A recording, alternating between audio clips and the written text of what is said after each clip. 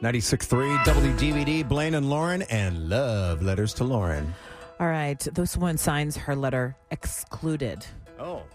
I'm in a relationship with a man I've been friends with for 5 years. He's very ambitious. He works lots of hours. I also work a lot of hours trying to support him and his dream. I assist him as he expands his business. He always tells me I'm prompted. He loves me, but he rarely has time for me. I never seem to be his priority. It's very rare for him to initiate contact or communication. I know I know family is extremely important to him. Over Christmas, his parents, who live in another country, and his daughter were staying with him. Not once did he arrange for me to meet him or interact with them. We are talking about moving in together, but he keeps pushing it back. He has never been overly affectionate or emotional. He's stable, level-headed. He brings balance to my life. I'm trying to figure out if my past relationship trauma is making me feel rejected and excluded from his life, or if I'm correct and that he has something to hide because he did not introduce me to his family. A friend told me I'm reading too much into it and to relax. But at 43, I don't want to be taken for another ride. Excluded.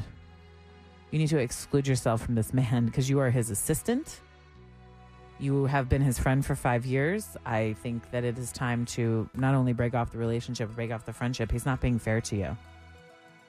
If he has you assisting in his dream, telling you he loves you, and picking and choosing when he wants to be romantic or affectionate, but then when you need it, he's not available to you, you're his assistant. Goodbye. Do you think there's a red flag when his family from out of the country comes to his place? Yes. And he doesn't even introduce her? I'm close enough that you're telling me you love me. Yeah. You don't want me to see your family.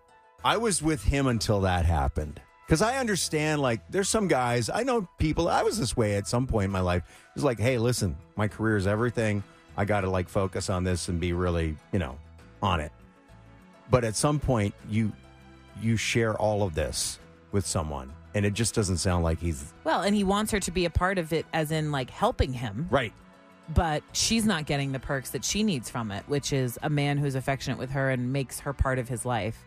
And the moving in together, I mean, there could be a million reasons why you're pushing it back, but combined with everything else she's saying, I just think it's another red flag. Either way, he might be a good guy and he might be really into his career, but you're not getting what you need. Mm-hmm. And if you feel that at 43 you are done with that, you're done with that. You have to move on. Otherwise, you're going to continue to stay with this guy and the resentment's going to get too hot to handle. So you say, cut him loose. We're done. Good luck with your future endeavors. If you ever are serious about wanting to be in a relationship with me, give me a call. I love good luck with. We wish them well in their future endeavors. Yeah. When you were reading this, I thought this guy would be in his mid-20s. Right. Well, we don't know how old he is. Yeah, she says she's 43, but maybe he is.